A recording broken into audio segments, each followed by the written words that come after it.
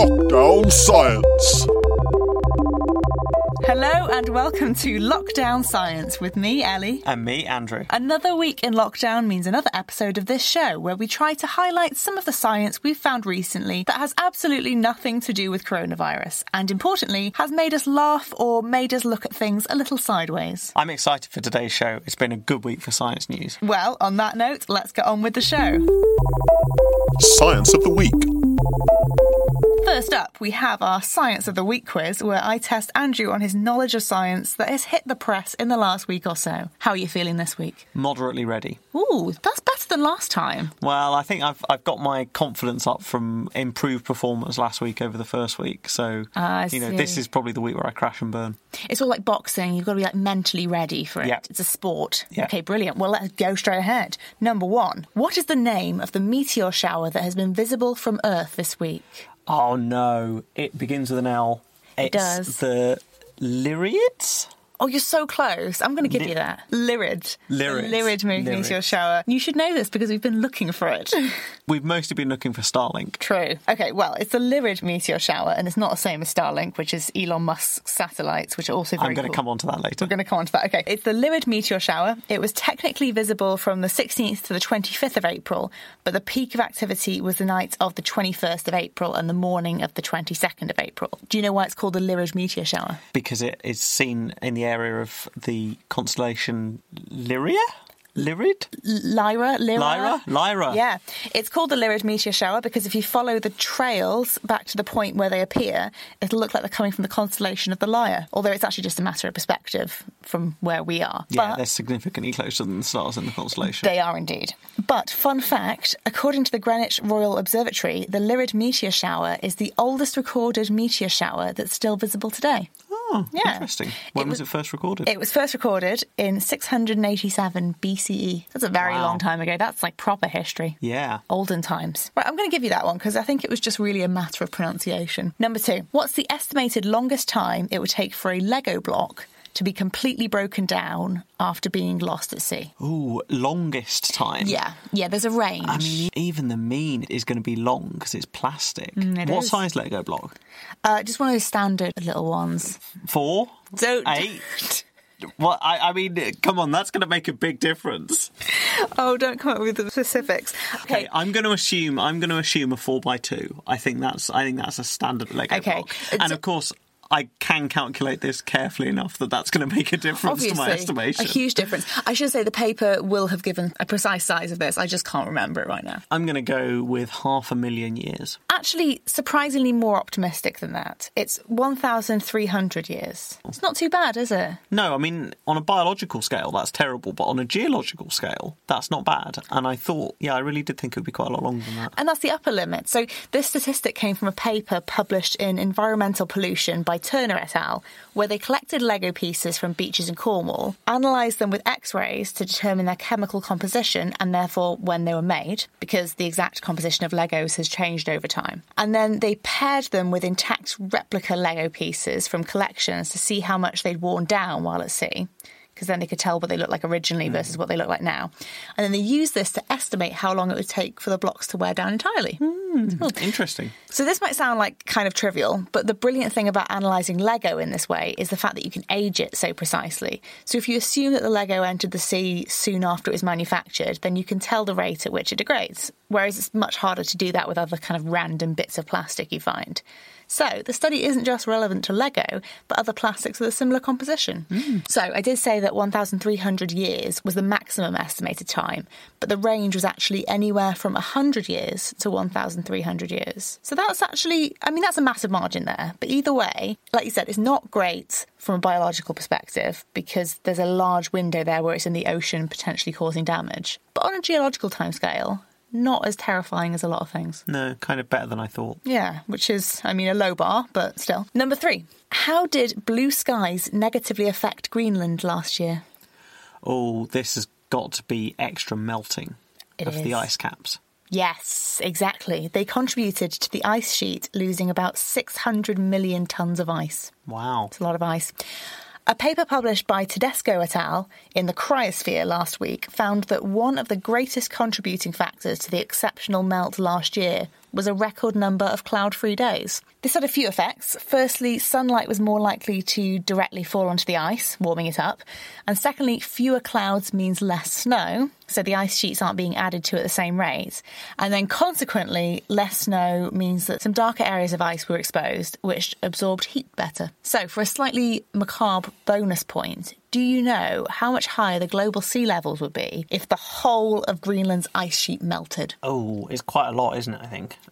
20 metres? Not that much of quite a lot. 5 metres? 7 metres. I'm not giving you that. But it's a lot, I was going to go with 5 to start with, and then I thought, no, maybe that's not quite enough. I mean, it's still bad.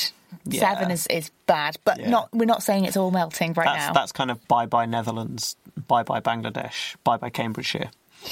Yikes. But that's not what we're suggesting right now. It's just that there was an exceptional meltage last year. Yeah. And meltage is definitely a word. Right, number 4. Rosie, a Humboldt penguin from Sowerby House and Gardens in Yorkshire, celebrated a special birthday this week. It marked her being 10 years older than the life expectancy of Humboldt penguins in the wild. How old was she? Ooh, 30. Yes, she turned 30. I didn't know that. That was an educated guess based on how long I thought a penguin would live for. I was going to ask if you were a big Rosie fan. No, I actually hadn't heard that. Well, Rosie was bred in captivity and arrived at Sowerby in 1990, but Humboldt penguins in the wild live about 15 or 20 years. So where do Humboldt penguins live in the wild? South America. Yes, South America, or more specifically, coastal Chile and Peru. So they're listed as vulnerable by the IUCN. That's the International Union for the Conservation of Nature. And some threats to their natural populations include overfishing, climate change, and ocean acidification. Now, did you know that Humboldt penguins in the wild will burrow down holes into seabird poop, aka guano, to lay their eggs? I feel like I might have seen that on a nature documentary. Yeah, but so the biggest threat to them used to be that people would over-harvest the guano for fertiliser, meaning that they had nowhere to lay their eggs. Oh, yeah, exactly. Sad. Did you say Sowerby? So we might have met Rosie. Yeah, we've been to Sowerby. We've been to Sowerby within the last couple of years, and there was a really old penguin there. Do you remember? Yeah, there was a penguin. There was a penguin that basically didn't swim. It just wandered around and went straight up to the keeper, and they just fed it by hand because it wouldn't jump in the water to chase the fish anymore. So presumably that was Rosie. That's probably Rosie. Yeah. She's doing well. Aww. She's a good old girl. Well, happy birthday, Rosie, from here at Lockdown Science. Yeah. Number 5. What potential breakthrough in creating hydrogen-powered cars was announced at the end of last week? A sponge. Yes! You've been reading the news. Well, maybe. Or maybe I'm just good.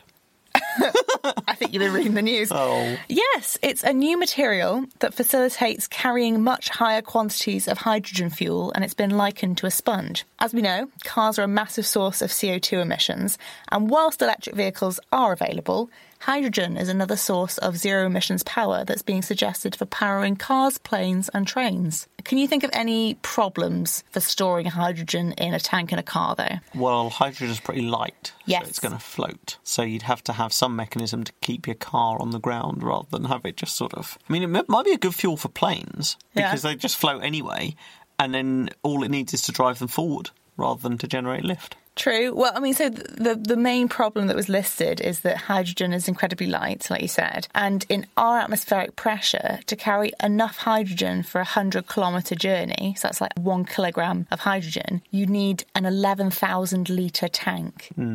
That's not very practical. It's not very practical. Can you imagine how big the car would be? So to get around this, tanks have been developed which store the hydrogen at incredibly high pressure, but this needs specially made tanks, which would be really expensive. But a study published in Science by Chen et al. Details a new material they have developed which can store lots of hydrogen without super expensive high-pressure tanks. It's made from organic molecules and metal ions and is sort of like a sponge because it holds hydrogen in cavities, allowing it to be stored at much lower pressure. So yeah, a sponge, but not one you'd want to wash yourself with. No. But that's pretty cool. Wouldn't be very good at cleaning. Would not. Be quite scratchy, I think. Yeah, very cool. OK, so time for the scores.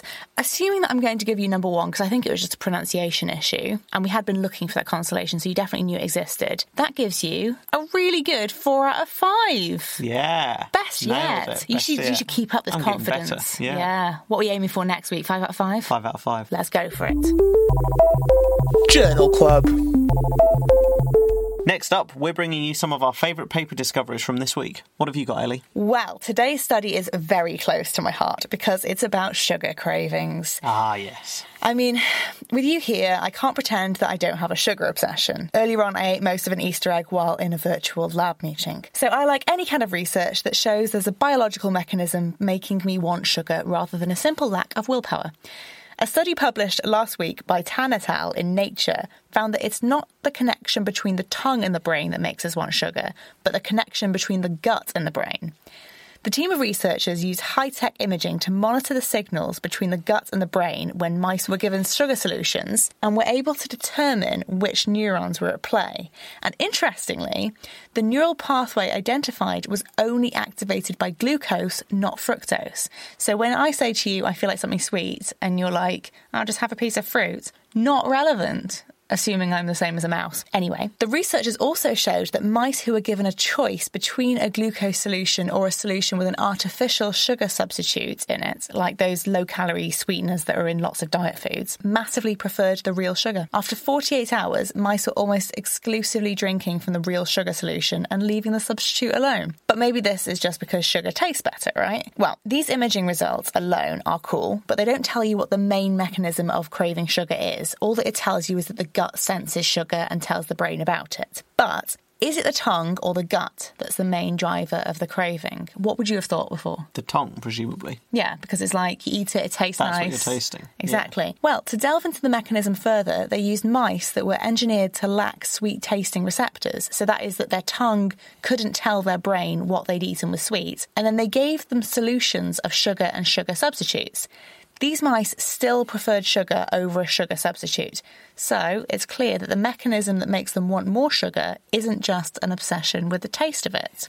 They then overrode the gut-brain circuit that they had earlier identified was responding to sugar so that it was no longer functioning. So that's the circuit which goes from the gut saying, oh, I've got some sugar, and then goes up to the brain and tells them about it. So that was no longer functioning, and the mice no longer had a preference for sugar. So this means that it's actually a connection between the gut and the brain. That is, the gut senses sugar and tells the brain it's good, and that makes us want more of it, not a desire for the taste. So I guess what I'm saying here is, yes, this study was done in mice, and therefore I can't say it's directly applicable for humans, but also that it's not my fault that my gut wants sugar. That's just the way it is, and you shouldn't judge me for eating all the Easter eggs. Case closed. Crack out the Cadbury's. Not so fast, because that's still implying that it's after you've eaten some sugar that your gut goes, oh, that's good, I'll have some more of that. Doesn't give you an excuse for starting eating it in the first place. Oh, damn it. But let's just say that, I just fancy a little piece, and that's acceptable. Yeah, and then I have to lock it in a cupboard and hide the key so that you can't get to it for any more. Okay, but at least once I've had that first bite, no longer my fault. Yeah, okay. I still think I need to learn my lesson from this morning of not leaving an Easter egg on the table next to you while you're at a lab meeting. I have no control, people. I'm going to have to admit it. Anyway, I feel like I'm not going to win this argument despite the science. So let's move on to your paper. What have you got? Well, you're going to be proud of me this week because I haven't just gone back to a classic old paper that I found funny in the past and revisited it for the show. Very proud. I found a new paper. Go on, give it to me then. This is a paper called What's the Deal with Birds? I have always wondered that. Yeah, so have I.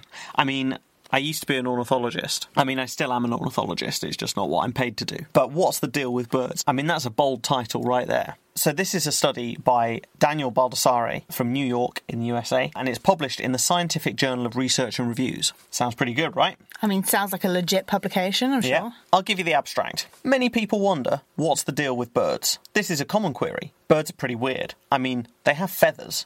WTF? Most other animals don't have feathers. To investigate this issue, I looked at some birds. I looked at a woodpecker, a parrot, and a penguin. They were all pretty weird. In conclusion, we may never know the deal with birds, but further study is warranted. I'm hooked. Yeah, I've also got my doubts. Got my doubts about the science in this paper. Just a few more quotes from it, really. Birds are very strange. Some people are like, whoa, they're flying around and stuff. What's the deal with that? This is great. I mean, this is great science. This is how all science should be written. I feel like I'm part of the study. Yeah. The methods include, I looked at 3 different birds. A woodpecker, a parrot, and a penguin. I looked really close at them, squinting and everything, trying to figure out what was up. It's just fantastic. The results. the results. I have to admit, these birds were weird. I mean, the woodpecker was hopping around on a tree, smashing its bill into the wood. The parrot had a really big bill and was really noisy. And the penguin looked more like a fish. It was swimming around and diving underwater. And in case that doesn't convince you, there's some quite detailed results. Yeah. Table 1, principal components analysis used to generate aggregate measures of weird birds and what their deal is. That's some detailed statistics. Yeah, I mean, it's got eigenvalues and percent variation and time spent 10 metres and time spent 5 metres and time spent Mount Bush. And yes, Mount Bush. Yes, and also latency to Mount Bush. And the columns of weird birds and WTF. Yes, very common statistical categories. I mean, I'm beginning to have my doubts. I also don't understand the figure. Yes, explain the figure. So the figure is a 4-pointed axis. One is labelled looks like a fish, the penguin's over there. Another is labelled weird beak, the parrot's over there. And then there's climate change and an unlabelled axis, and the woodpecker in the middle, and a red line labelled the deal. Well, what is the deal?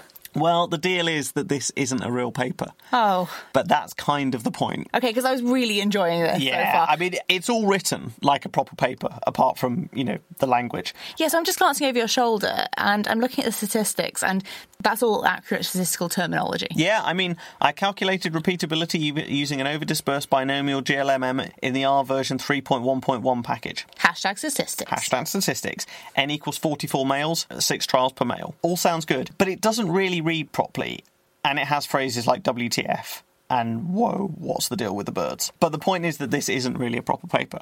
This is a guy who, like many of us, was being pestered by a predatory journal. So what's a predatory journal? A predatory journal is one which emails scientists and invites them to publish articles in its journal.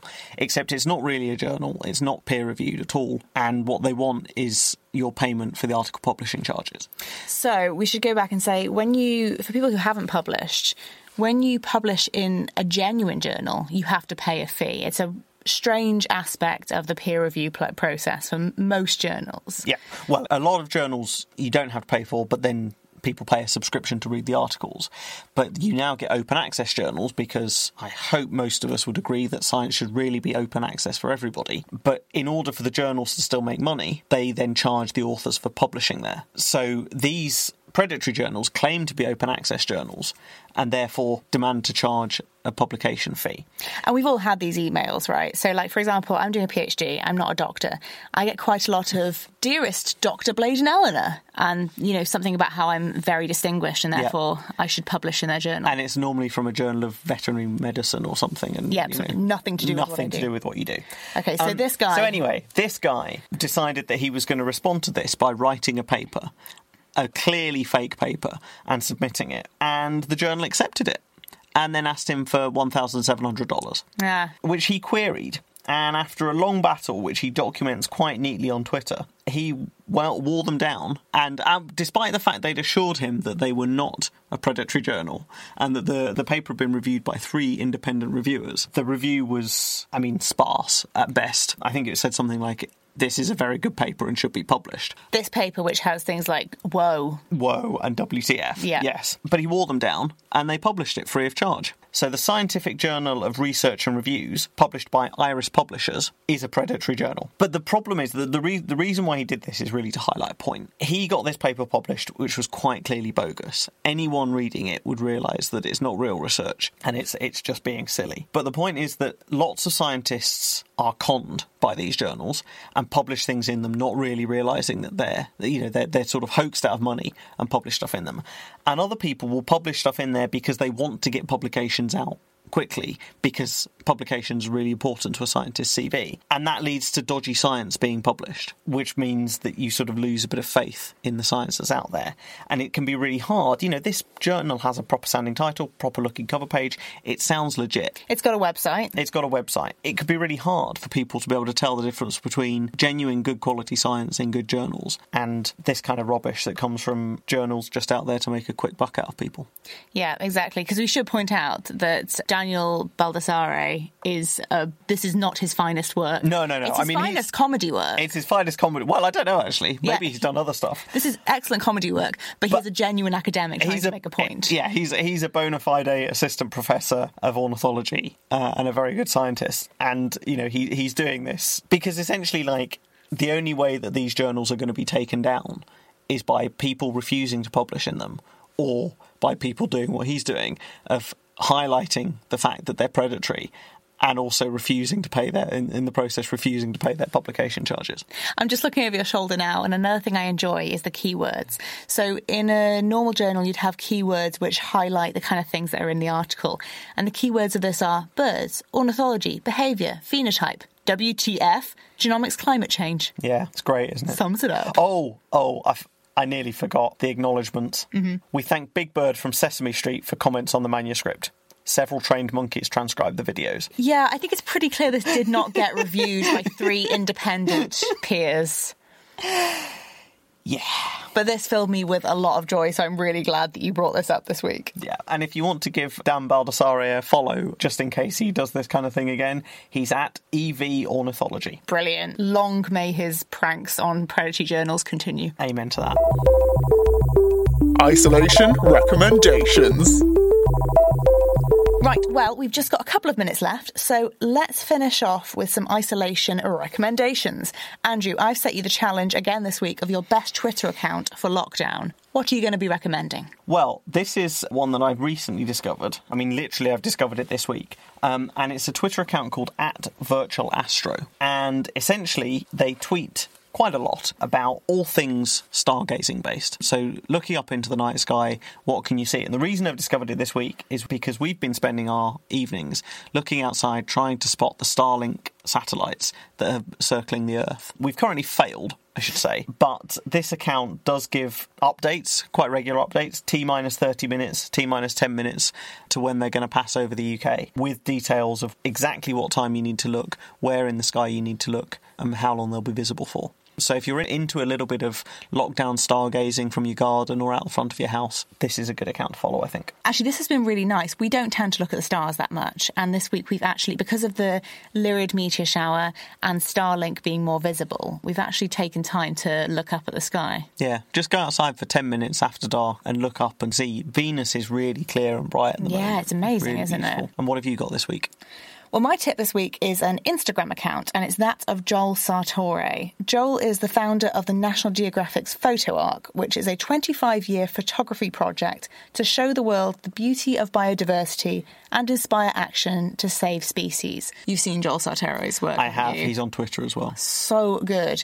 So his Instagram, and I suppose his Twitter as well then, is just full of these stunning photos of lesser-known species. I followed his Instagram account for a really long time, but it came to my particular attention today because earlier today he posted a photo of a Pallas's cat. Oh, you know how much I love Pallas's cats. Yeah, they are great. I won't start talking about them because I will never stop, but please go to Joel Sartore's Instagram account and check out that photo because he's got some info about Pallas's cats, and the image itself just perfectly brings out that grumpy cuteness of Pallas's cats. I think that's why I love his photos so much, because they really seem to capture something about the behaviour of the animals in a still image. They are incredible, and they're all taken, I think I'm right in remembering, they're animals that are from zoos around the world. There was kind of a project of documenting what was there because, for something like a Pallas's cat, they live out on the Asian steppe and they're really hard to find and see in the wild. And so getting good photos of them and documenting them in the wild is difficult. But by going around and capturing photos of animals that are in zoos, he could sort of